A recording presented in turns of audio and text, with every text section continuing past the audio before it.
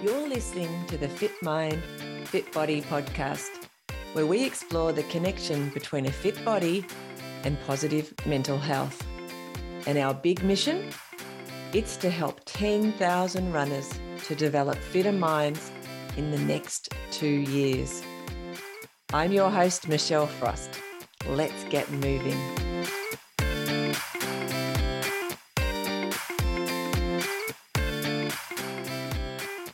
Welcome to this episode of the Fit Mind, Fit Body podcast.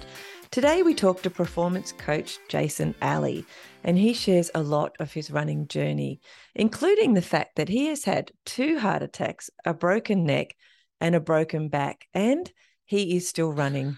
Enjoy. Today on Fit Mind, Fit Body, I am delighted to introduce you all to Jason Alley, all the way from Hobart, I believe. Jason, welcome. Thank you. Thanks for having me on. This is, again, another person who has been referred to the podcast. So if there's anyone that you want to hear on the podcast, let me know, because I'll harass them until they say yes, which is pretty much what happened to Jason. He's been referred to me as a great person to share with everyone. And I'm excited to get to know a bit more about you as well. And we just had a little chat off the podcast, and I know this is going to be fun. So tell me, where did you grow up, Jason? Born in Hobart, Tasmania. Yeah. Grew up through I guess the rougher suburbs of Rokeby and Moraine, and went to Moraine Primary School, which in a way started off, I guess, my athletic career in grade 5 or 6 with one of the local teachers there. Obviously saw a bit of something, and grew up local, and then kicked around the local scenes, and then head off to the mainland when I was 18 to move to Melbourne for running. Wow. So before you left, number one, did you have brothers and sisters? Have you got siblings? 4 boys. 5 boys. In our family. Yeah, so full on. 4. So eldest brother, and then three more under me. And did your parents support you guys to be quite sporty? Did they encourage it? How did that work in the dynamic of your home? Yeah, look, they did. It was very a hostile environment growing up, but one thing that we all were, I guess, moved towards, especially my older brother and myself, we were in any sport. That's what we did, I think half the reason was to get out of the house. But the school, we weren't the smartest kids getting around. We're okay at school, but, anything with the ball, racket, run, jump, we're into. So, it was definitely pushed that way. And one thing the parents did, they always made sure that we got to all those sporting events, teams, and training sessions. How they did it, I don't know, but they did. It's interesting, isn't it, when you look back and think about, your childhood, and especially in relation to what your parents encouraged and how they helped, and the support that they give you, and you often don't recognise it until later in many ways. Absolutely, yeah. Wow. Because especially with the elite kids, I've noticed, or kids who excel at a particular sports, there's quite a bit of extra things the parents have to do in order for them to follow those sort of dreams at those times. Oh, absolutely. It's just a fun road. It's costly, there wasn't a lot of money getting around back then. I'd hate to think what some of those sporting trips, uniforms, equipment would have cost. Exactly. It would have been a lot of money. So your teacher, you mentioned a teacher that actually recognised a little bit of talent in you while you're at school. How did that sort of...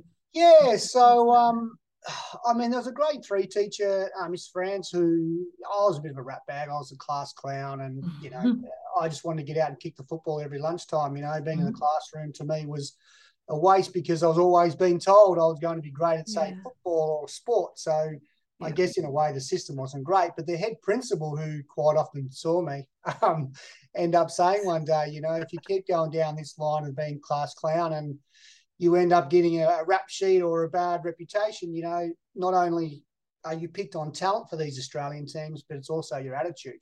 So he then took me aside, and he was the football coach, and he then created this little run group after school, because we actually had quite a good number of athletes at our school for running.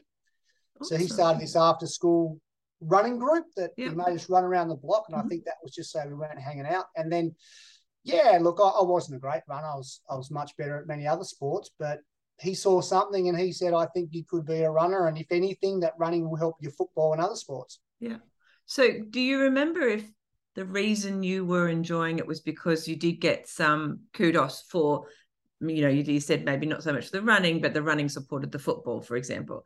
Was it because of that it became a part of your identity even as a young person? Yeah, absolutely. Yeah, I think, I guess to put it bluntly, it was, you're going to make something out of being a sports person, not academic,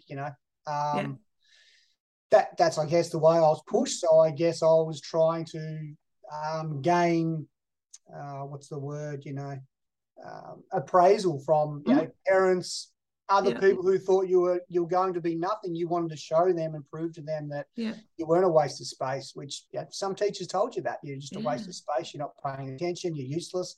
So by pushing the boundaries in sport and being good at sport to excel in sport, I guess you were trying to prove to yourself and others that you weren't silly or a waste of space. So sort of giving you a path almost as well. Yeah, absolutely.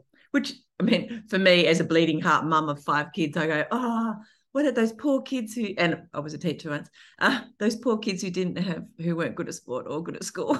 And then they hear all that, where do they go? It's like, yeah, look, so hard. I run into some kids I went to school with now who were good, not so much at school. And it's sad, most of them end up dead. A lot of them have taken their lives. And yeah, because they just didn't have an identity even that they wanted to, that they were proud of. That. Yeah, and I think you've just touched on that. For me, it is an identity. It's who I always was or was going to be. And the thought of the day that running and it's coming to an end now, it's hard. It's hard mentally because who am I going to be? Yes. Now, we do talk a lot about that in this podcast, so it's interesting that you said that. So, but before we get there, so you left school. What did you do when you left school? So I started work early. Even in grade 5, 6, I was working at the local indoor cricket centre for money. Yeah. And then through high school, I had other jobs as well. But I left year 10. I knew school wasn't for me. I thought about going to college, but I started Woolworths. I was a full-time trolley boy. Yeah. Well, that's got an exercise. You've got to be pushing those trolleys up. It was. Who could cart the most amount of trolleys around the car park? So, did that, and I had to support myself. I was in and out of home, and from a very young age. So I was working, and by that stage, I had to make a decision from other sports to running, which is what I did. So then, year 10 finished up. Started the workforce, moved away from a lot of the other sports I was playing to concentrate on running.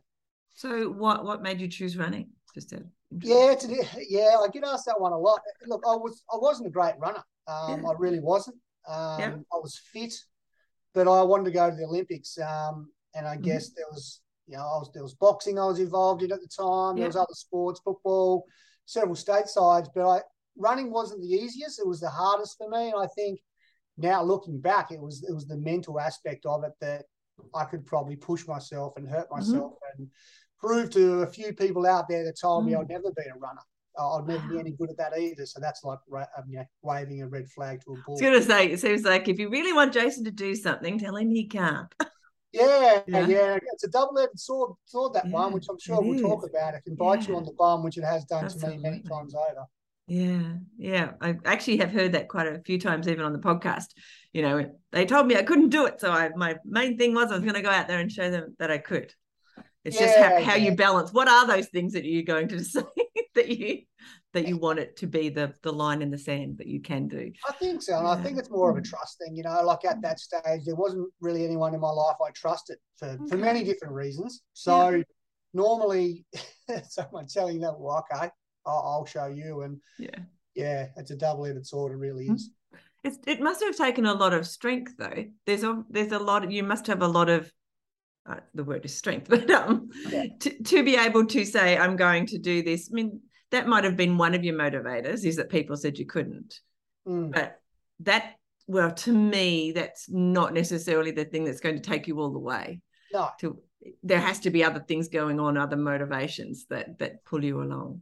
Oh, yeah, for sure. There is, and I mean, obviously the psyche behind it's very, yeah, you got to dig fairly deep into it, and it's all good. We fast forward 20 years. If I went back and realised that there probably were people that were telling me, yeah, don't do it for the right thing, not because they were being negative or telling me that I was no good and I couldn't do it. But for me, it was certainly, like I said, I was out of home young. I started work young. I fed for myself, and I wanted to prove to myself that I could do it alone. But unfortunately, you're making a lot of mistakes along the way. The picture that you're that you're describing in my head, also, like anyone, if you just take out the sport element and you say I left home early and I was in and out of home and I had to fend for myself and all of that, the picture there isn't someone who also has some kind of internal drive to do something that is a physical activity that you obviously did have. Like, at least my past, I can think of, people that I know, friends and things who had similar kind of experiences, but they certainly weren't thinking about what they were. Sport wasn't even for them. It was even survival, if that makes it like. Yeah. Oh, look. That's unusual in itself. It is. Yeah. Sport was my out, I guess. I said the way I thought, if I was going to be successful, I'd get out of the people I was hanging around with, the negativity. Hence why there was this vicious circle I used to go to. It'd be running, and then if I got injured for running, I'd go back and do martial arts, because it was that, I don't know, it's that self-inflictment or it's a crazy time. But yeah, you're dead right. It was my out. I thought if I could do well, and there's not a huge amount of money. Like, eventually my second coach said to me, there's no money in this sport. There's only a few athletes at that time, which was Montighetti, Flintoff King, De Castella. They didn't make big money, but to me, it was a better way of life. I think it was a cleaner way. Like the other sports I was involved with, there was drinking, there was violence, which is what, everything I grew up with, and I didn't want to be around that. So I guess in a roundabout way, it was my out. Yeah, I love that. Cleaner way of living. It was a lot of people to be around. So I think there was that part of me, and obviously the competitive side and the type of person I was. I was very competitive. That side of our personalities, it's like we've talked about addiction a lot on the calls, and it is like a healthy addiction, or you're sort of addicted to having a healthy body, if that makes sense, rather than addicted to alcohol or cigarettes or other kinds of things. But it's turns out, actually better for you in the long run when you're healthy, addicted to something that should hopefully keep you healthier. Which is anyway, just you're a bit of a contradiction, which is kind of it's really cool. So what happened there? So in your sporting thing in that sort of late teens, early 20s, what did your life look like then? So I started running on the local scene in Hobart. I was a club runner, nothing flash. I had a very good coach in Albert Johnson, who, in my opinion, had the best stable of athletes in a very long time. And I guess I just worked hard. I was consistent, and one of the questions earlier, what would you tell someone starting out? It's consistent. You need to be backing up for those sessions. And there's heaps of science out there on how you should run these days, but consistency and being around good-minded people, like-minded people, pardon me, was very important, and it was a stable influence on my life. Albert Johnson was a role model. He was a gentleman. He calmed me down. He taught me how to be a gentleman. He, the simple things, always shake someone's hand. So the life like a movie, doesn't it? The life skills I was lacking, he was there. But I guess we had a huge range of athletes from mainly private school athletes, and that was very new to me. So you had to learn how to, I guess, behave in the real world. So I was a club runner. Got to the stage where I was winning most of the local races, and I saw a lot of people around me who seemed to be big fishes in little ponds, and I didn't want to be that person. I wanted again to get out and push my body and mind as far as I could. So then at the age of 18, I moved to Melbourne. My coach, Albert, started to get quite ill, and it was hard. I didn't know how to tell him. If actually I was quite gutless about it. I wasn't sure how to tell him I wanted to go pursue my athletics elsewhere. So Yeah, that then ended up. There was a gentleman by the name of Pat Scammell, was 2-time Olympian 1500 meter runner. He was doing some work down here up at the Athletics Centre, a development officer, I believe, and he said, "Well, mate, you're kind of winning these races by a long way. You're not really challenging yourself. So why don't you go talk to one of my mates, which was Steve Monaghetti," which I did. And then I moved to Melbourne. I was 18 years of age, and I made the move. So how did that go for you? Tell us about what happened in Melbourne.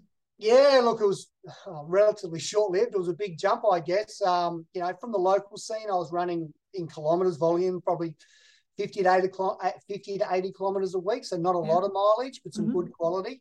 Mono was great to me. He let me stay in his house for the first 4 to 6 weeks while he was overseas racing. So he literally didn't know me from bar of soap, took me in, gave me a place to live. Amazing. Yeah, and helped me find other places. I was 18 years old, so he got me hooked up there. And, but the running side of it, not so great. Like I went from 50 to 80 kilometres a week up to 100-mile weeks. Oh, wow. Pretty quick. So from that side of things, not good. I was running fairly well at that stage. I dropped a lot of my PBs down, but that was because of my coach Albert. All that. Yeah. Those PBs were based off his training. Foundation and stuff as well. Oh, absolutely. When you're going from running, say, 14:45 for 5K, and then within 2 weeks of being in the system in Melbourne, you don't just drop down to 14 minutes for 5K. That's just, you're in a good field. So fairly early on, I got a stress fracture straight up, which was riding on the wall, which was devastating. It was my out. I felt like I finally made it. I ran some good times. I ran some fast times. In Melbourne, not so fast, but for me, fast. For Tassie standards, fast. What distances were you hoping to compete at an international level? Yeah, the first meeting with Mono was we sat down and we wrote on a plan on a bit of paper, and he was like, obviously marathon, and at that stage I really hadn't thought about running a marathon. Yep. So I think if I was to pick a distance, I think the half marathon was where I was going to do my best running. Never got any good times out over that, really. Just injuries. When you fall into the system, and you said today, which is great, there's a lot of good running groups out there, don't get me wrong, but when you've got 30 people or 50 people on the same program, you're only going to get 1 or 2 athletes that are going to benefit from that. So that individual sort of program is what you really need, isn't it? That's really why I got into coaching, because I didn't want the same thing to happen to me, and it did happen, and it happened 2 or 3 times. I got back in, got some good form, but when you've got Olympians all around you, you do what Olympians do. You said your time was good in Tasmania, but not for Melbourne times, or you didn't feel like it was, or Victorian. I went from King Island District High School being track and field champion. Yes. At 15 to 16 in Lourdes Catholic College in Traralgon. And I thought, I'm a great runner. I don't know. I came like middle of the field because I didn't lost a race in can you imagine? Okay. Lost a race in forever. I was like, so I know how it feels on this tiny scale. Oh, it's amazing. I mean, one story I talk to a lot of my athletes now about, they ask, what was it like? And I said, well, my first session, I ran a 5K PB in a session, a track session. That's they ran very, very hard there. The long runs were slow, but they did a lot of volume, and I wasn't ready for that. I was 18 years old. But look, hindsight's a wonderful thing. And really, I mean, to me, it's like, as you said, a great experience. Not only that, but it has helped you where you are now. Like we've already touched a little bit on that. If it wasn't for those experiences, you wouldn't be able to help people that you help now. It would be a much different sort of, even if you were coaching, it would be a different kind of coaching. And maybe that help wouldn't be as good because you hadn't experienced these adversities. In the sport. Couldn't agree more. It's an interesting one, I guess. A lot of the Tasmanian mindset, they remembered how I used to be 20 years ago and the way I raced, and I was very aggressive. I used to get out there, get after it, got disqualified more than I finished races for doing, being aggressive. But what I learned from that Wow. was, lots of things, but you can only go so hard for so long. And I guess they think that's how I train a lot of my athletes. In actual fact, I've coached athletes from a junior point of view, and I've said to them, we're not pushing you until you finish school. You need to finish school, get an education, get strong. So that helped me educate them. I don't want you to do the same mistakes I did, where it's funny, the mindset is of some people from 20 years ago, they just think you're that same person you were 20 years ago. And that's how you're going to train your athletes. But no, which is good. Like, it's learn from what you did rather than do exactly what you did. Which I think crazy. Yeah, some of the stuff we did is crazy. You wouldn't even think about doing that these days. So how long were you in Victoria for? Yeah, a couple of years. I got over there early, had a couple of good races. Felt I was on the right track, and then before I knew it, I was in the physio and getting scans, and had a navicular stress fracture, which was back then quite a serious stress fracture. So that was in about 1999, pre-2000, and Dr. Peter Larkins, who was the Australia's best sports doctor at the stage, said, look, this is probably going to end your career. It's quite serious. You won't be running at a high level again. So obviously I didn't listen to that. I was like, oh, well, we'll see. But what I did do, I didn't listen, and I pushed back, and I tried to run sooner, and I guess a 8 to 12 week fracture turned into a 9-month fracture. Got a lot of complications from that fracture as well. Got back into some running, back over there again, nothing great. And then it just got very, very frustrating. And I guess went back to my old ways. I thought, I'm useless. People are right. I will be no good. All those that negative thought process that all those people over the years, you think, I think they're right. I've done my dash. So, so a good probably 2.5 years, and I came back to Tassie. Yeah. So that identity has really played a big part in your life, hasn't it? Like from the beginning, from the your childhood right through. Yeah. I would assume from what you said. Like I said, there's always two thoughts of thinking. There's that Jason Alley of old, but no one's seen how I've evolved over the years and spent endless hours at institutes, as far as like sporting institutes and sideline, watching coaches, listening to coaches, being involved in other groups around the world. I've done that for the last 20 years, and a lot of people wouldn't be aware of that.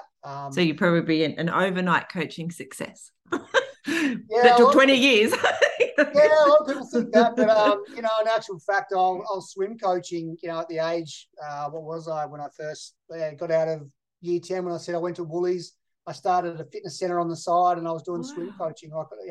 I've been coaching for over 20 years now, just not in running. There's obviously a lot of drive in you, Jason. And is the drive do you think something to do with your childhood? Like, do you feel like the drive is, that it's not that you're trying to drive away from your childhood. That's not really what I mean. But it's just that drive to prove that you can do whatever you want and do it well, whatever it is you choose to do. So just a real drive that you seem to have. Yeah, I couldn't agree. It was both. Yeah, it was both from your childhood, and then a lot of people. It was strange, I always had to fight.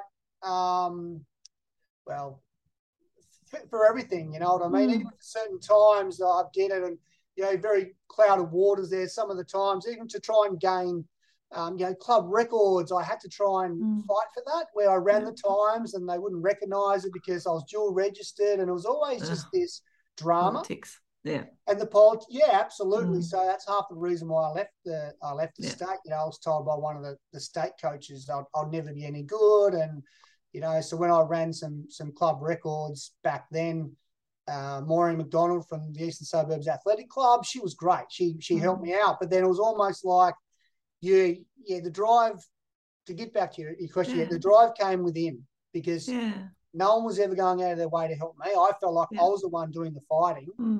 And I had to do it myself, and no one was coming along to help me. So, it was frustrating, very, very frustrating. And on reflection now, as 20 years have gone past or whatever, do you look back at that period and actually can feel pride in what you have achieved? We've only got to your early 20s, but can you see that as achievement in itself? It's really amazing.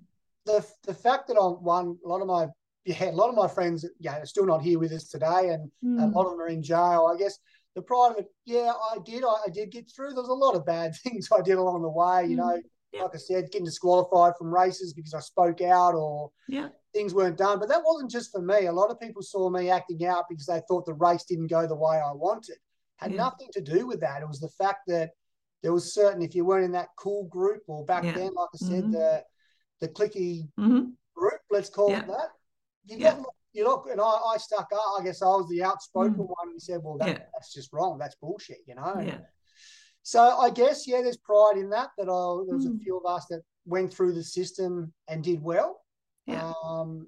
Despite what was thrown at you, basically. And it was hard because it did come across being disrespectful. I never, ever wanted to come across disrespectful. I just wasn't going to put up with shit. Like, I wasn't going to put up with officials disqualifying me for something when 5 other people did it. You want to have a go at me, that's okay. I can live with that, but you don't want to try that on my club mates or other people as well. So it's a good question. I've never really been asked that. It's hard to, I guess. Recently I got engaged and my partner said to me, congratulations. Thank you. Yeah, she said it's okay to be happy. It's actually okay to be successful, and it's okay to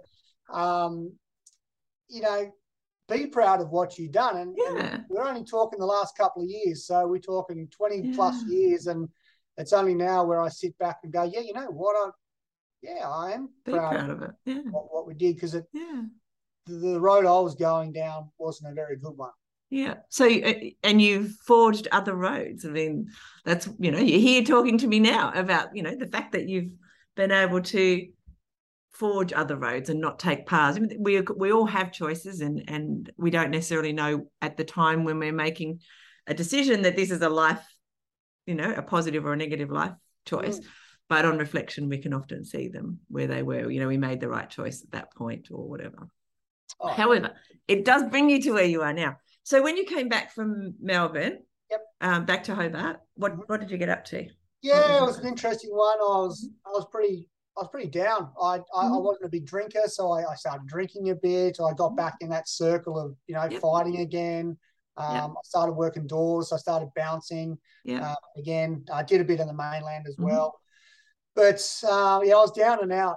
I went back, played a bit of footy, had no interest. I was skinny.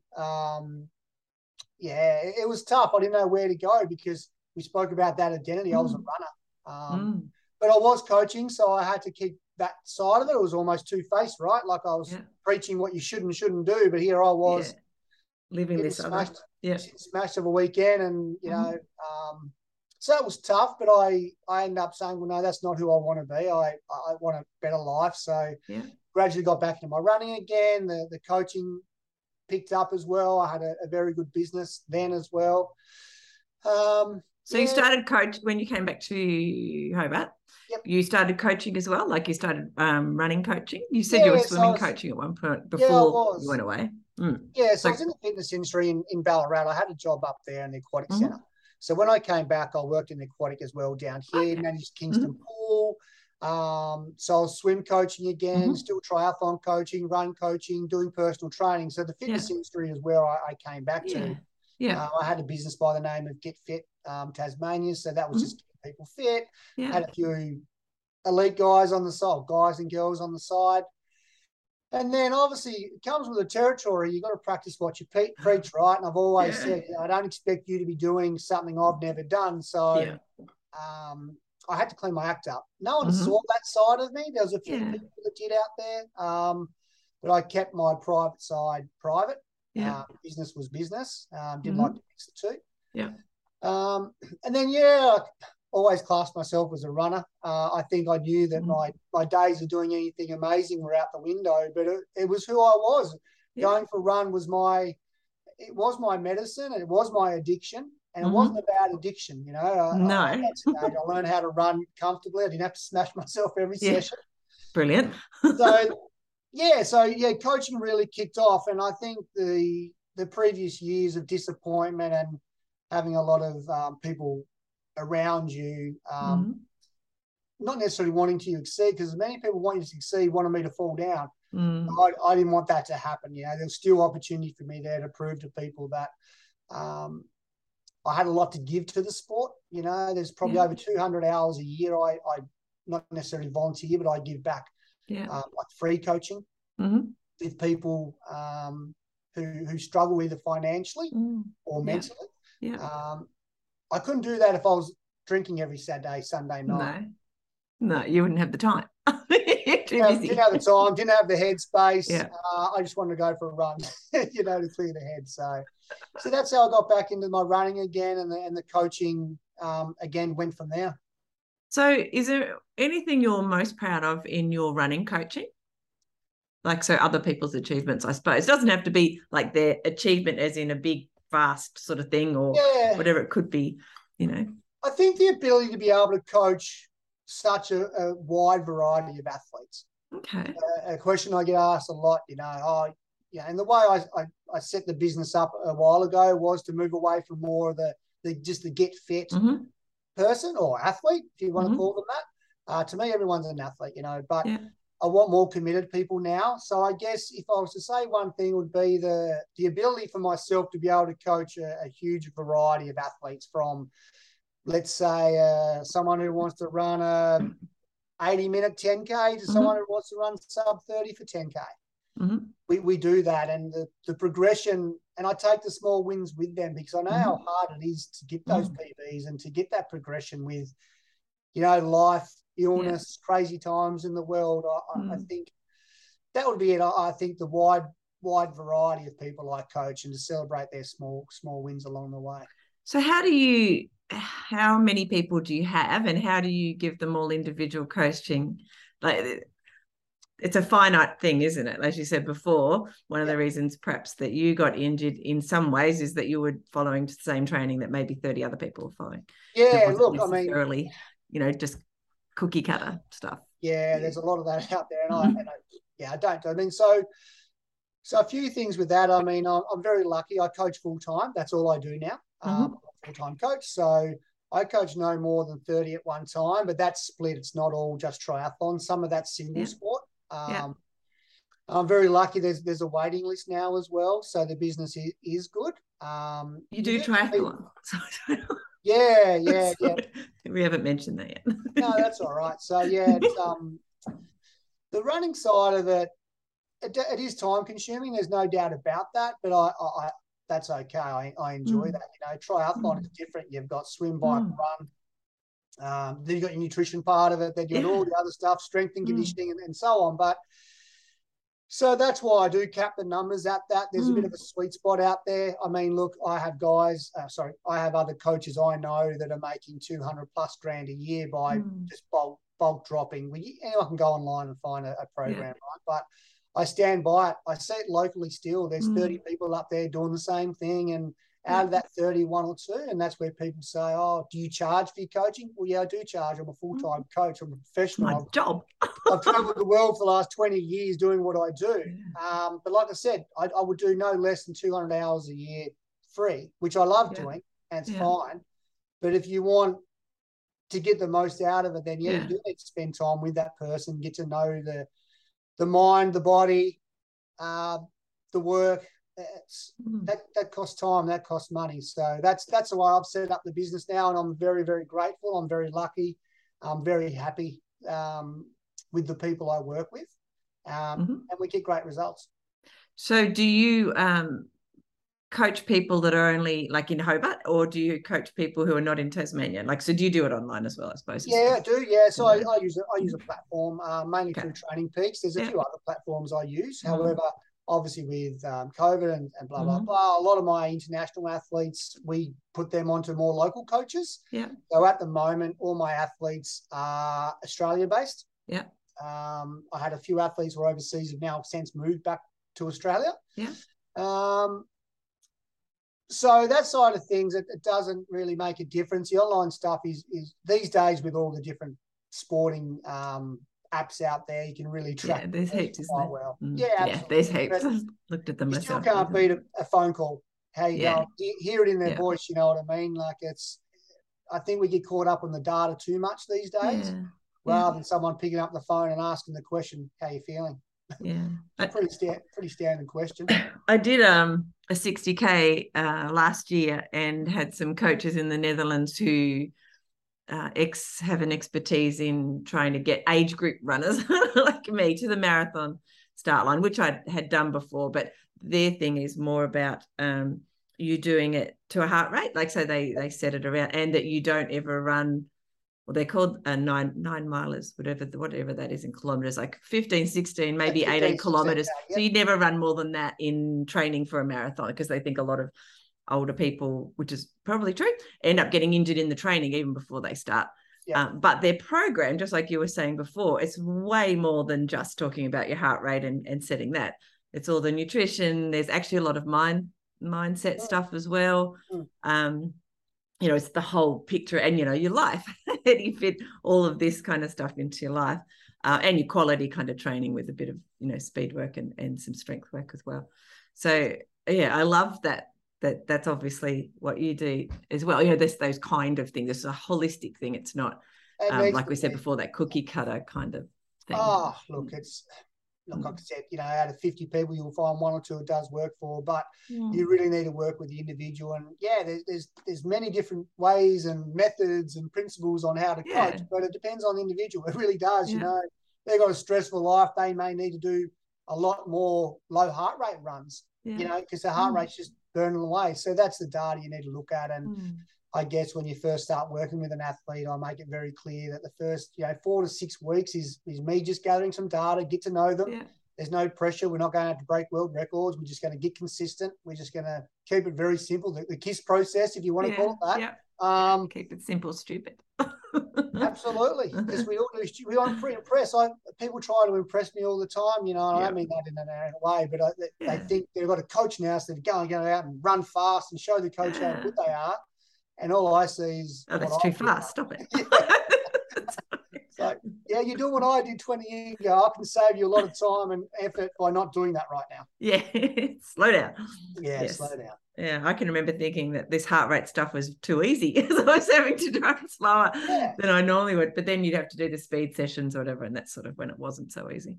I guess it's a type, isn't it? That a lot of athletes, we like to go hard. A lot of them do, but they've got to realise, whether you want to call it the 80-20, there's like I said, there's a lot of different theories out there these days. However, sometimes easy needs to be easy, and a lot of athletes won't do easy because they find it boring, or they don't think they're getting fitter or stronger. We talked, a little bit before, and you were talking about consistency, and we've talked about whether people enjoy it or not. And to me, and I think to you as well, this taking on a healthy lifestyle physically, for us, we're talking about running, is that you're not taking it on for just now to hit that goal necessarily. But if you really want to do it, it has to be something that, number one, is consistent, and number two, that you enjoy. At least you don't have to enjoy every part of it, but there has to be elements. Otherwise, you won't keep doing it. Like for me, it's for the rest of my life. It's not for the next race. It's until so it's finding, if you can find that sweet spot for yourself. And I guess as a coach, that's one of the things longevity wise you want for your clients. Look, absolutely. Even some of those horrible runs, you've got to learn. You have to learn from it. But you're dead right. I often will say to my athletes, did you have fun out there? And they're like, oh geez, there must have been some part, that. Not all the time, not every run is enjoyable. Let's be honest. It could be, it's the elements, not even physically or mentally. Yeah. Sometimes it's just the elements that's crappy. Yeah. But we say, well, you know what? Skin's waterproof. You're out there doing it, and you do need to enjoy it. And I guess more so for not just the juniors. Once upon a time was the juniors have to have fun. Adults are allowed to have fun too, It's actually important. We need more fun. Like kids are okay. They're not really that stressed a lot of the time. They're going to enjoy it. They're around young kids, and they're just going to let loose, right? Like let them let loose. They're young. They can do that. But it's an interesting one, and I say to a lot of my adult athletes that if you're doing a lot of running by yourself, find like-minded people. Sometimes you're not even chatting. It's just nice to have company. Yeah, that's true. Like a lot of people on the podcast have said, I started running to get fit or to lose weight or whatever, or to achieve some goal, but I stayed running because of the people I met. because whether they go to parkrun or they go to running group or whatever, but it's the people that they stay for. So that's interesting. Yeah, it is interesting. I mean, a lot of my coaching is one-on-one. We do have squad sessions, and they don't, depends on what phase they're at in their training. A lot of the time it doesn't line up, So I put the emphasis a lot on my guys to find people to train with. But when we do our squad work, we miss it. We just wish we could do it more often. But life these days with people working at home doesn't allow the 8 to 5 jobs where we'd always train at 6 a.m., 6 p.m. Yeah. However, when we do have a training weekend, we're like, oh, God, we missed that personal interaction, like-minded people, and we're from all different walks of life. But just for that time, it's great, So it's, I mean, things have changed, but it's very important that from a coach's point of view, I still get to see my athletes as well. It's interesting talking to you, as it is whenever I talk to I like to running coaches because I want to talk about your own experience as well as, your experience, which is, very broad, which is other people's experiences, not just what you're doing. So, however, from your own perspective, well, number one, I keep my circled triathlon. I wanted to go back and ask you about, so you're training people with triathlons. You've done some triathlons, obviously, as well. Is that one of the things that you've done in the last 20 years? Obviously, swimming is a thing for you because you're a swim coach too. Yeah, I'm a shocking swimmer. I'm not a great swimmer. One of the time I was at the institute, one of the Russian coaches actually said, "You're a good coach, can't swim. Stick to coaching." So, obviously, I swam a lot for rehab, and I swam a lot for cross training. Yeah. So I was always interested in the triathlon because, same again, I'd ride a bike to keep fit, blah, blah, blah. But that was going to the dark side. From a runner's point of view, you didn't want to be a triathlete because they all run like rubbish and their techniques are horrible. It's a purist right there. Yeah, absolutely. No, all jokes aside, it was always, I always had triathletes I was coaching, not as a holistic point of view, but they'd come to me for, say, swim coaching or run coaching. So, and then it was in about 2013, I was quite sick with some issues with the lungs, and one of my mates, Reece Watts, said, "You know what? You're coaching these triathletes. What happened to this preach what you're doing? Practice what you preach." Oh, shit. I said, well, I better do one. So I really hadn't done a triathlon as such. So I went and did an Ironman in Busselton. And, you didn't just do like a... you think, remember I said I didn't learn. I was a very slow learner. You didn't do an Olympic distance. Might have been right. So I went and did a full.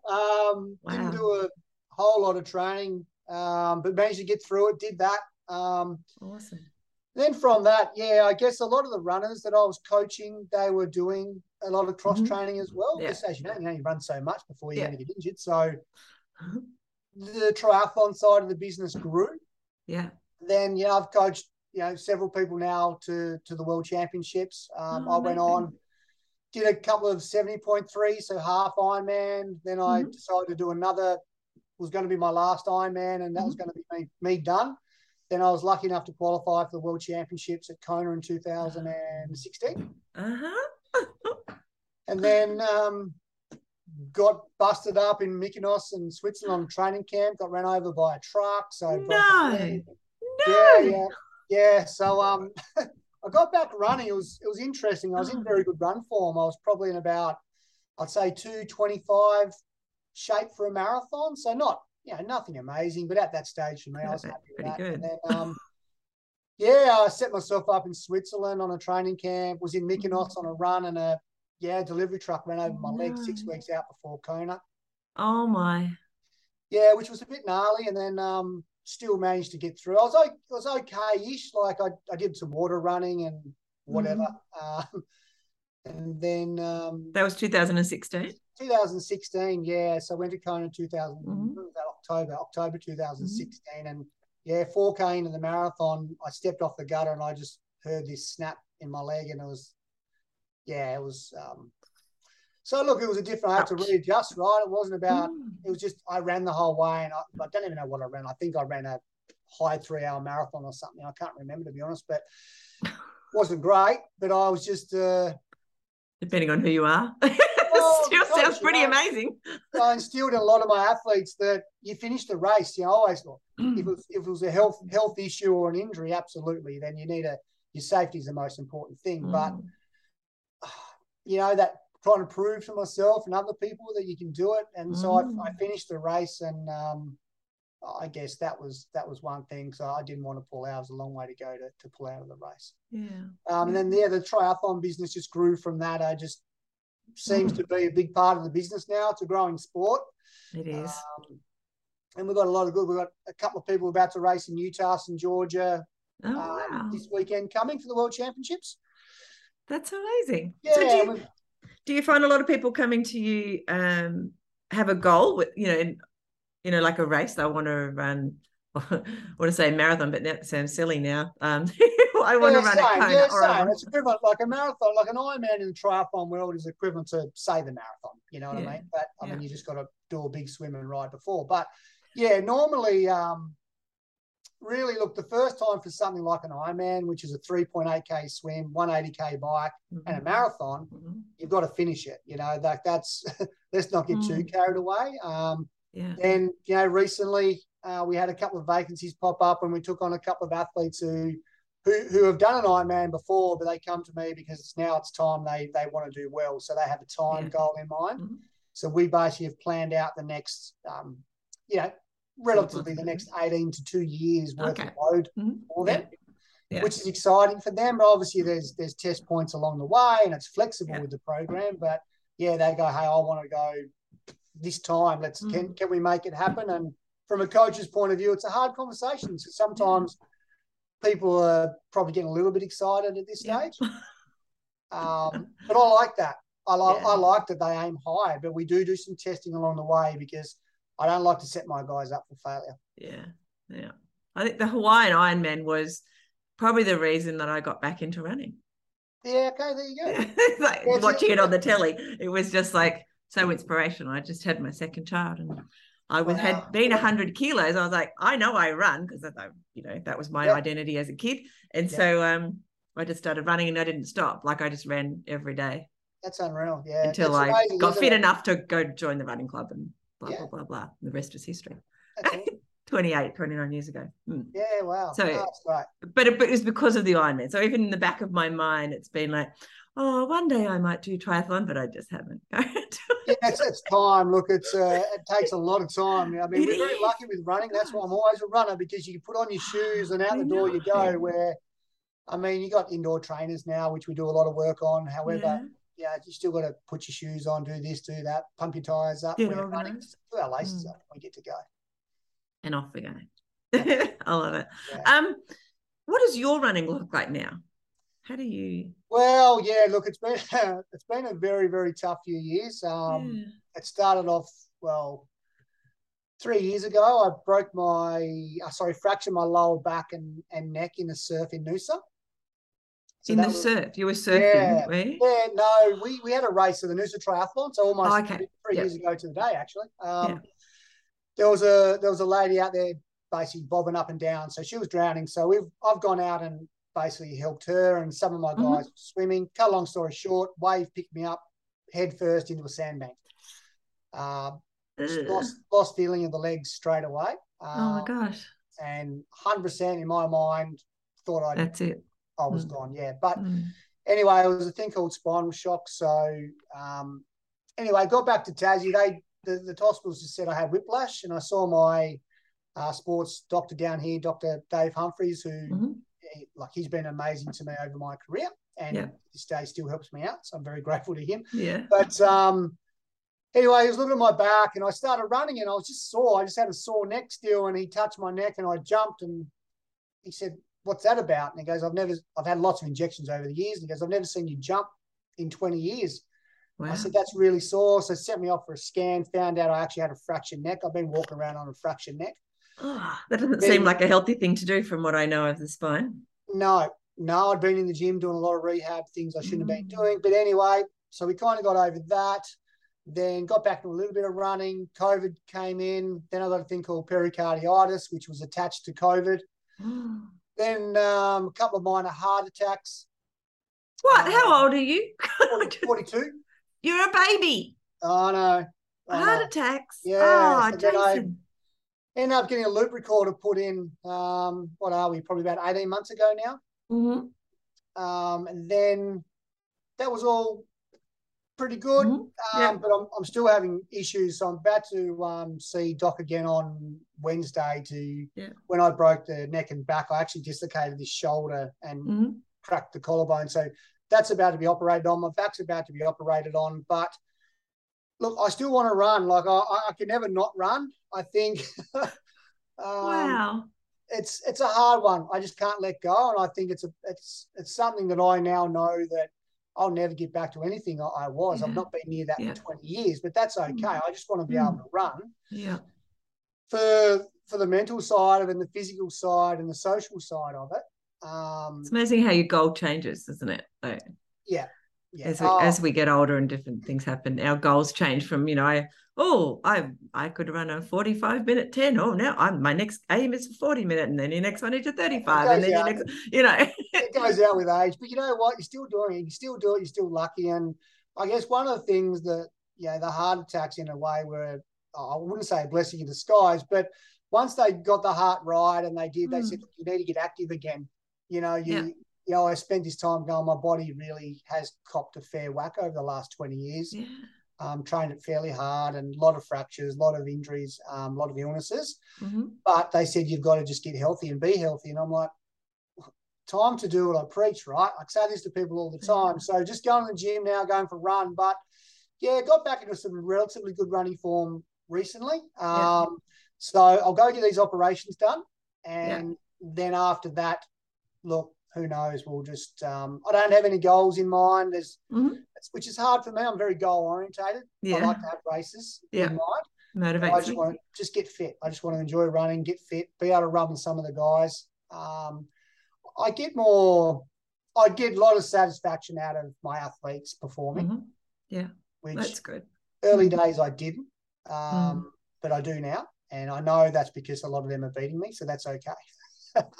Means I'm doing the right thing as a coach. I'm not sure. That's right. You can take a bit of pride in that. Yeah, I think so. Yeah, look, we've got a couple of athletes that are, like I said, we've got some guys that started quite fast, and we've still got a couple of people that broke 60 minutes on the weekend for 10K, and I'm as happy for them as the others doing PBs down near 30 minutes. That's amazing. I reckon it's pretty cool. I love that. I was going to ask you a question about the heart, whether that did they say why you got a heart attack, like prevention type of stuff? Yeah, I can't get too deep into it because there's still a little bit going on with the medical. They missed a few things. Let's just say that. So one was they just thought it was a stress related thing, backing up from the heart, the broken neck. Just the stress on the body. The science behind it, pushed my body at a very high effort for a long time. And then all of a sudden I've gone from nothing. The heart was like, well, what's going on here? What do I need to do? So there was a stress of that. A few other things in life were quite stressful. I'm not a stressed out person. So to me, I don't know, when they said stress, I was like, I'm not stressed. I'm all right. But when I stopped in hospital, I thought maybe I was a little bit stressed. But so they put it down. Obviously with COVID, there was bouts of COVID that they didn't realise that I did have. Yeah. And then I was having these chest pains, and they just pretty much said, you're fine. And and I remember saying to the doctor, look, I don't want to sound like a hero here, but if I'm telling you there's something wrong with me, there's something wrong with me. And they asked, how often do you exercise? And I told them, and they laughed at me, and they said, you wouldn't exercise that much. And I said, I do. And they said, you don't. I said, okay, I'm not going to argue about it. But then I was, a couple of weeks later, I was back in there again with a heart attack, and it was scary. It was scary. So scary. That mortality, that when your mortality is put in front of you like that, especially at a young age. I had a stroke at 43. Wow. Yeah. So I'm now 10 years after that. So now 53. It's a reality check, isn't it? I think it was certainly a reality check, and it was a time in my life again where my fiance just said, look, life is good. I guess I was always waiting for something to go wrong, whether it was the other shoe to drop, as they say, an injury, someone to come in and want to have a crack at me about something. And like I said, I always had to fight for things, where life finally got to a plateau. Crazy. It was good. I'm like, what's going on? Why am I in hospital? I'm still young. I'm back running well. I was running good. I was happy. And then, so there was all these things, and like I said, there was a thing called pericarditis, long COVID, which is all. Yeah. So I was fairly quite new to that. Like it wasn't really out there at this stage. They weren't sure. But they caught it. There was no stroke or anything like that. As you know, that the bloods came back fine for that. Yeah, that's awesome. But it was certainly something that I had to sit down and reevaluate how I want to go as a business, and my goals as an athlete certainly are now lowered. Ran some decent times. There's some good times on the board there. Typical athlete, always thought I could have, should have done better, but didn't. That doesn't matter anymore. We spend time sometimes on the podcast talking about, like, when I ran my fastest marathon, I was excited. And in my head, it was like, well, the next one will be blah, whatever. Yeah. But you didn't know, actually, that was the fastest. So there was no big, like, kind of fireworks. So true. Yeah, I remember one of the first races I did in Ballarat, I said to Mono, I did a half marathon, like 66 minutes or something. And I said, but I should have ran, I can't remember. I was trying to break 65 minutes anyway. And I could have done this, done that. And he goes, should have. That's like me saying I should have ran sub 2 hours 6. I didn't. And I'm like, okay, fair call. So, I mean, there's things I wish I did, some of the times I wish I fought a bit harder to get recognition for some of them. Yeah. But you didn't at that stage at 19 when you're running, I don't know, 8:15 or whatever it was for 3K, you kind of go, that's no big deal. I could do that just before breakfast. I'll beat that next year, being, a bulletproof 19. Next thing you know, you're in a cast for 9 months. Yeah. It is an interesting one, but like you said, you eventually get to a stage where you certainly lower the expectation on the times, which is completely fine. Yeah, exactly. I think that enjoyment. I do struggle because it is that identity thing that I've always been the runner or the athlete, where I take on the role now as a lot of my athletes now wouldn't even necessarily know that I used to run at any kind of level. They knew that I was a runner or a triathlete.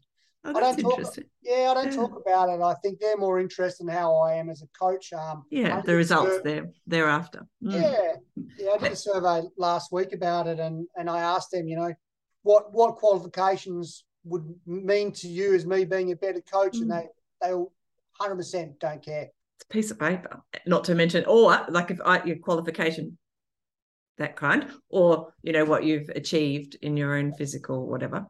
Yeah, it's what you can how you can help them, which is what's important. That's what they said, exactly. Yeah.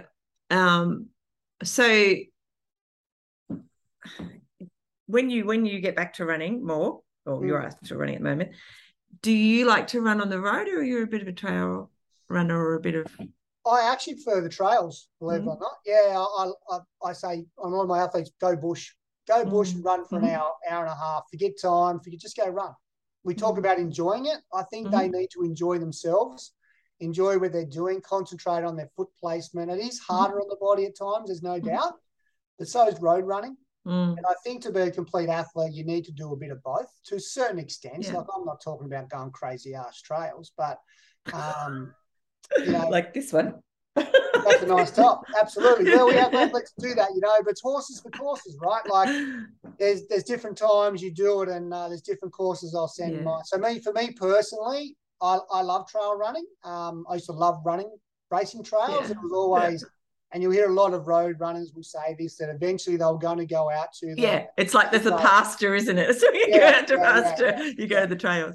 And that's not being disrespectful at all of the trail runners, but it is a different type of running, and it can slow you up for the road stuff as well. Well, you can't even compare. It's not that you can't compare road to trail. You can't even compare the same trail the next day. Like you can't. So it's a like as you said, it's completely different mentality, completely different kind of racing, because that same trail could be completely different the next day based on weather and other factors. Exactly. Whereas, a road run, the ideal, especially in that elite level, is that it's pretty much the exact same thing you did last year or whenever to be able to keep tracking it. No, so it's different. I love trails. I guess it was certainly a place I could go not feel like I was being, and this sounds I was a very paranoid person, but I wasn't being watched, I wasn't being analysed, I wasn't being scrutinised, no one was going to be able to talk to me, no one was going to be able to say anything, it was just me in the bush. Yeah. And so I definitely put that on a lot of my athletes to forget your time, forget your Garmin, just go run for time, walk a bit, like go enjoy it, go enjoy a run. I read some person's race account of maybe some very long 100-miler or something recently in America, and she was saying her main plan was to hike the ups and run the downs. I'm like, I like that plan. It can work. Yeah, it can work. And she made it before the close off, so that was good. So you got to worry about. There's always a cut-off time. Work your strategy out. So when it comes to identity, and I know it feels like this episode's been a lot about identity, actually. How do you?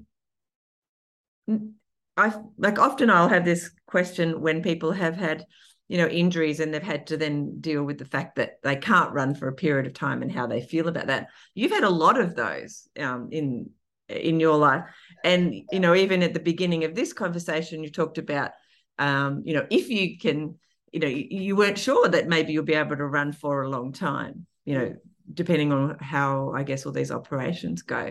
Yeah. Is there something that you're doing? And I know you said that you're getting satisfaction out of working with your clients, and that in itself is probably going to help you, because it's not like you suddenly won't be connected to running or whatever, because you have that as well. Is there something that you're doing in the way you're talking to yourself or the conversations you're having to help you get through that as that comes up? I mean, look, again, I talk to Jess a lot. It's certainly something that I do struggle with. The day that 22 years ago, I was told I'd never run again, but I've been told that a lot. But I think the time is coming to a stage where I just won't be able to do it at the level I want. So I need to now sit down and talk with my allied professional team. I've got a very good team. I said, Doc Humphrey, another meeting, and just say, look, I've got to get my body right. I'm at the stage now where I've been sore for 20 plus years, and I've pushed through it, never really complained. I just, sucked it up. But, I do know now that I'm certainly not as strong and I'm not as bulletproof as I once thought I was. So I need to come to terms with what's going to be okay, what's enough. I don't have the answer yet, but I know that I need to search for that answer, because the day's coming where it may be better that I don't run. Yeah. But I'm not prepared to give up on that, because it is a way of life, and it's not so much the identity anymore. It's just I love it. I just love to run. It's something that I could just go do, and it's something for myself.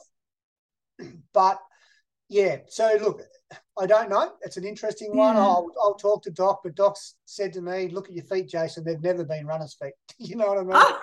Yeah, my feet are not meant for running. What are they?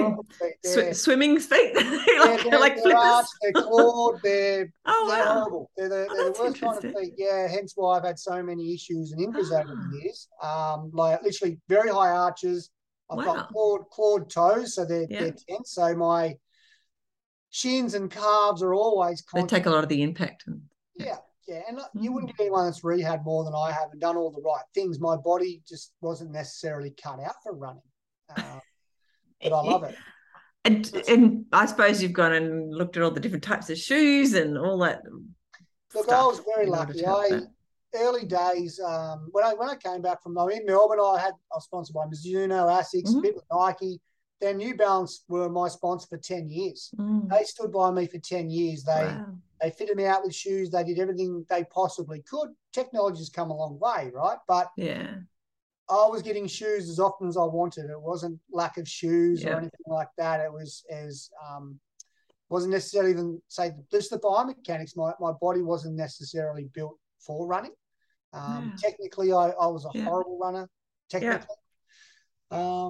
where getting back to your question, look, I'm all right. I know it's coming to an end. I don't know. I think I'll always run. I'll always want to run in some way. Yeah. In some way. Which is the answer to the question, how long do you think you'll run for?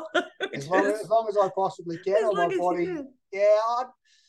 I don't know. I don't think if anyone said, because I've been told don't run many times. Maybe if Jess said don't run anymore, but I don't think she would do that either. So what do you think, what motivates you for it? Like for the getting out there all the time, for the desire to run, what is it that you love about running? Good question. Good question. I think it's something I can do for myself now, where I guess a long time ago it was always push, push, push, push, where now it's I just want to go for a run. That's all I want to do, and that's what hurts, I guess, and that's mentally the part that's hard for me to understand, is because I'm at a part now with my running where I'm just happy to run. There's no real goal pace. There's no this. There's no that. It's just go for a nice run. And when you can't do that, it's hard. It's very hard, and that's where I said to Doc, let's just get my body right. Not only just so I can be able to run across the grass oval, you know what I mean? Just for a way of life. Yeah. But it's certainly my time out. Running's my time out from the computer, from talking, and it's just me. Like I said, when I go to the bush and I want to go for a run, there's half hour I don't have to have my phone. Like I just feel that we're always stuck to technology. Connected. So I like to get disconnected, and I'm still thinking about things. We all do when we run, right? Yeah. But I can just go run. Yeah. It's a mindset that I used to be able to switch off. Yeah. Do you ever, well, it seems like a silly question, huh? Do you listen to anything while you're running, or are you more likely to run without any?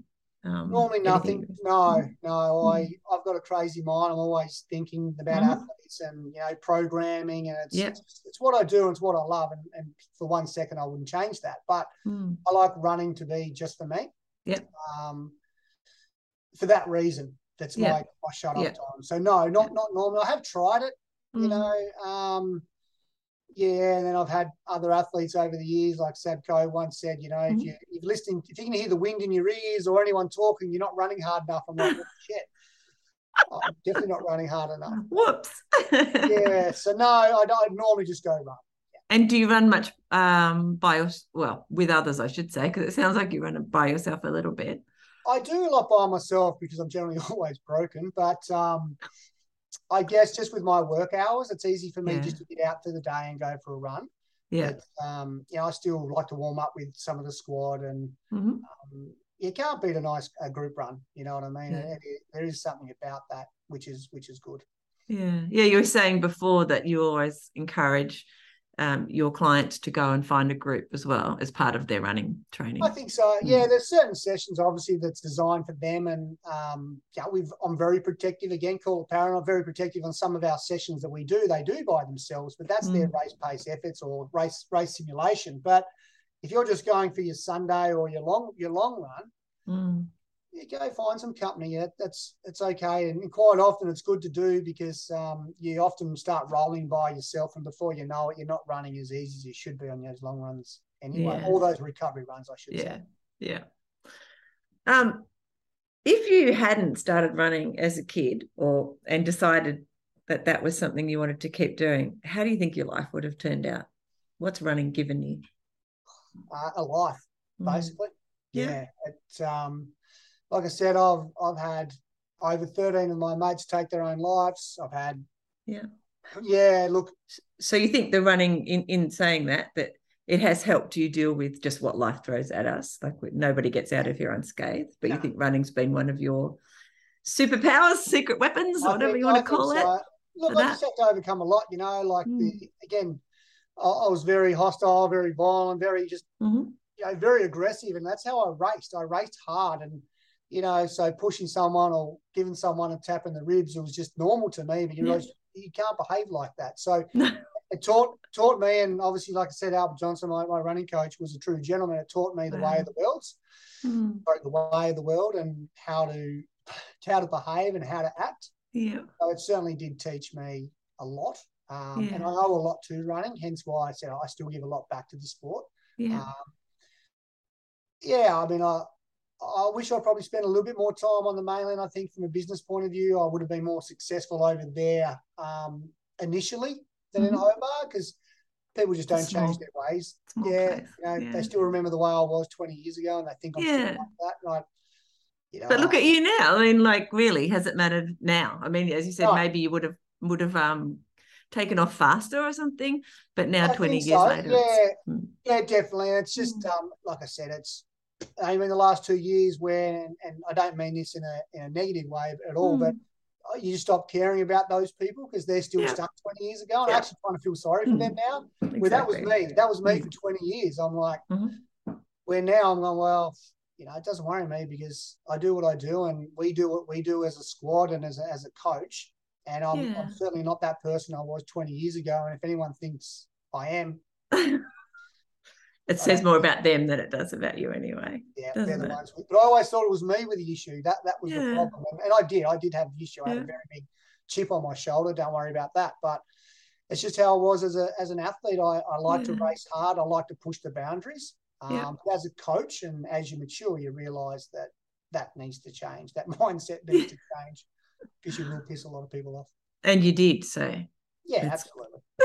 You did manage to change it. So that's pretty amazing, really.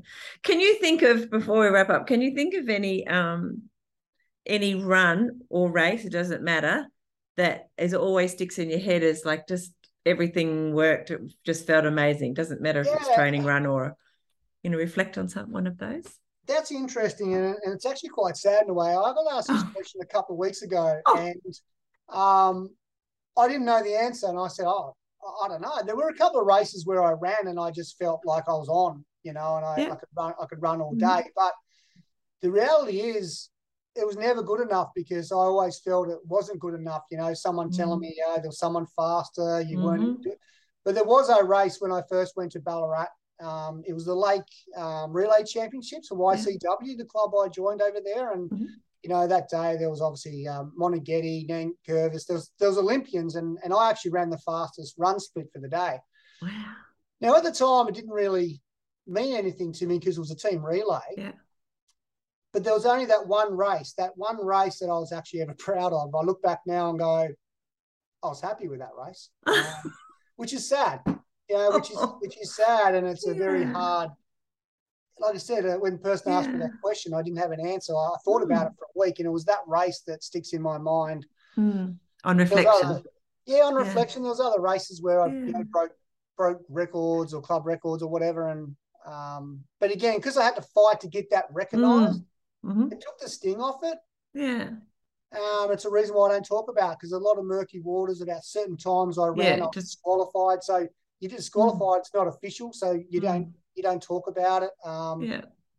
So it does tarnish the some of those sort of it does tarnish it. But so to answer your question, it would have been, look, probably 1999. I think I have a paper cut out somewhere that it was the fastest leg of, I think it was maybe like a 3.2K leg. Yeah. Wow. So I'd say that one out of all the races, there was only that one run that I was proud of. So wouldn't it be good if all of us runners, elite or otherwise, actually every single run we went on, that we just be in the moment for at least a short period of the run and make some of that run something that is memorable for us, if that makes sense. I'm not sure if that makes sense, but that just, because we do, like what you described is something that you, even as you said, it was 20 years ago, and only because somebody asked you recently the same sort of question and then you had to reflect for a week, that you even were able to pull it up. But wouldn't it be amazing if you could have said something like, well, I went for a run yesterday and I saw a flower and whatever, bumblebee, I don't know, or something, just there was something in that run and I just felt really great. Everything was right for 30 seconds. It doesn't matter how long it is. No, wouldn't it be good if we were all able to do that? I'm not saying I'm not able to do that all the time. I think we do. But we are able to do it. It's that kind of, we are all able to do it if we want to. It's certainly a reflection I instill a lot of my athletes now. I had a couple of athletes ran yesterday, didn't have a great day at Burnie 10. So I said, let's reflect on it. What were the good? And there's always a positive, and it's easy for me to say from a coach, but I was always there. And it was always the negatives. You didn't do this, you didn't do that. But there was some part. For one, you got to the race, you committed, you put it on the line, and you raced. To me, you got kudos to me from me straight away. Because you fronted up, you got your ass off the lounge, or the whatever was going on through your mind that week. It might have been negative. You broke up with a girlfriend, whatever it might be. I don't know. Lots of reasons not to. You got there. You raced, so that's a positive. You didn't get the time you wanted, but there's always a positive in there. And I say to my athletes all the time, you live and you learn, but there's something that, and reflect. So they make notes of that Yeah. in one of the platforms I use for feedback that we use. Oh, perfect. It's like a bit of a journal, I guess, a journal or a log Yeah. they can put in there and go, felt shit, ran shit. Yeah. But on a good note, first 2K was great, nutrition was great, happy days. Right? So the weather was good and the ocean was on my left and my right side when I did the burning tent. Exactly. So that you're right. The mindset of that is dead right, and it's something that I definitely instill into my athletes. That I mean, I have the hard conversations if it hasn't gone to plan, but I feel that with them. But also too, they need to understand that there's certainly some positives in that as well. Yeah, I love it. Is there anything about running? I know we've covered lots of bits and pieces. Is there anything that we haven't talked about when it comes to running that you wanted to share that you think is important to impart? I'll ask you for some tips in a minute, like for beginner runners, but is there anything about running in general you want to share? Look, I just think it can be a way of life. I just think it's there's some very, very good people out there in the running community. Like I said, I've touched on a few. There's some small clicker goose. That's in any sport, just not running. Yeah. It's political. It's in any sport, just not running. There are some people that I've known now for over 20 years that I have no doubt if I phoned them up for help, they would help. Yeah. There's some like-minded people out there. So find those people, you know. There's plenty of groups out there, plenty of people out there. I just think it's a clean way of life. A nice balance to your life, I find. Yeah. Yeah. And I mean, I know you said your body isn't necessarily your feet in particular not shaped to run, but because I always say everybody's made to run. Yeah. Everyone can run, So even if you can run, anybody can run. With feet like yours, if you can, then we can all run. Yeah, you don't want to see them. They're nasty. They're pretty ugly. That's hilarious. I will put at the end of this episode your details if you want. People can add their name to your stuff, coaching list. That would be pretty cool. Yeah. But before we go, it's been amazing. We could talk for hours and hours more, but then probably some of your coaching students would miss out on some of your attention because you'd be here talking to me instead. All right. However, so before we go, can I have some tips for beginner runners? So people who haven't really run before, if they've come back from an injury from a long time not running, how do you suggest they get started, Jason? Patience. Definitely need patience, especially on the comeback from injury. Do some research, jump online. Word of mouth's the best. Ask around if they are seeking a coach. Yeah. If you're not seeking a coach, just slow and steady and be consistent. Don't think you have to run every single day. There's cross training out there. There's plenty of other options out there. Because you can only run so much before you're going to hurt yourself. So be smart. Be smart. Be smart with your training, and don't be scared to ask people. Talk to people, ask questions. There's, like I said, there's a lot of very good people out there that don't necessarily want your money, or they're happy just to chat. They're happy just to chat running like we are. Yeah. That was one of the things that was quite confusing for me when I was in my 20s and I was running, and I was like, oh, I didn't actually understand how the coaching thing worked. And, it was all kind of, and there was no internet. No, absolutely. Yeah, it was, I got berated once for charging. A local coach here in Tassie came up and actually said, I cannot believe your coach who passed. And you don't ever talk about my first coach in a bad way for a start. But I said, well, I'm sorry you feel that way. But it's a business for me now. Like I said, I went off and but I still give back to the sport because I love the sport. I'm still up there at the Domain and other Lonnie kicking around watching guys. But it's I think coaching is really valuable in any area of life, actually. So I think that just only tight asses in Tassie, I find. They don't really want to be. I think they're just not. They just don't necessarily understand what is available to them out there. And because it could be they don't think maybe running coaching, but maybe they want to learn to, I don't know, knit or so, or do, sounds a silly one, but, they might want to learn something else. And if they could find a coach and that was something they really wanted to do, they'd be more than happy to pay to get that, to learn that.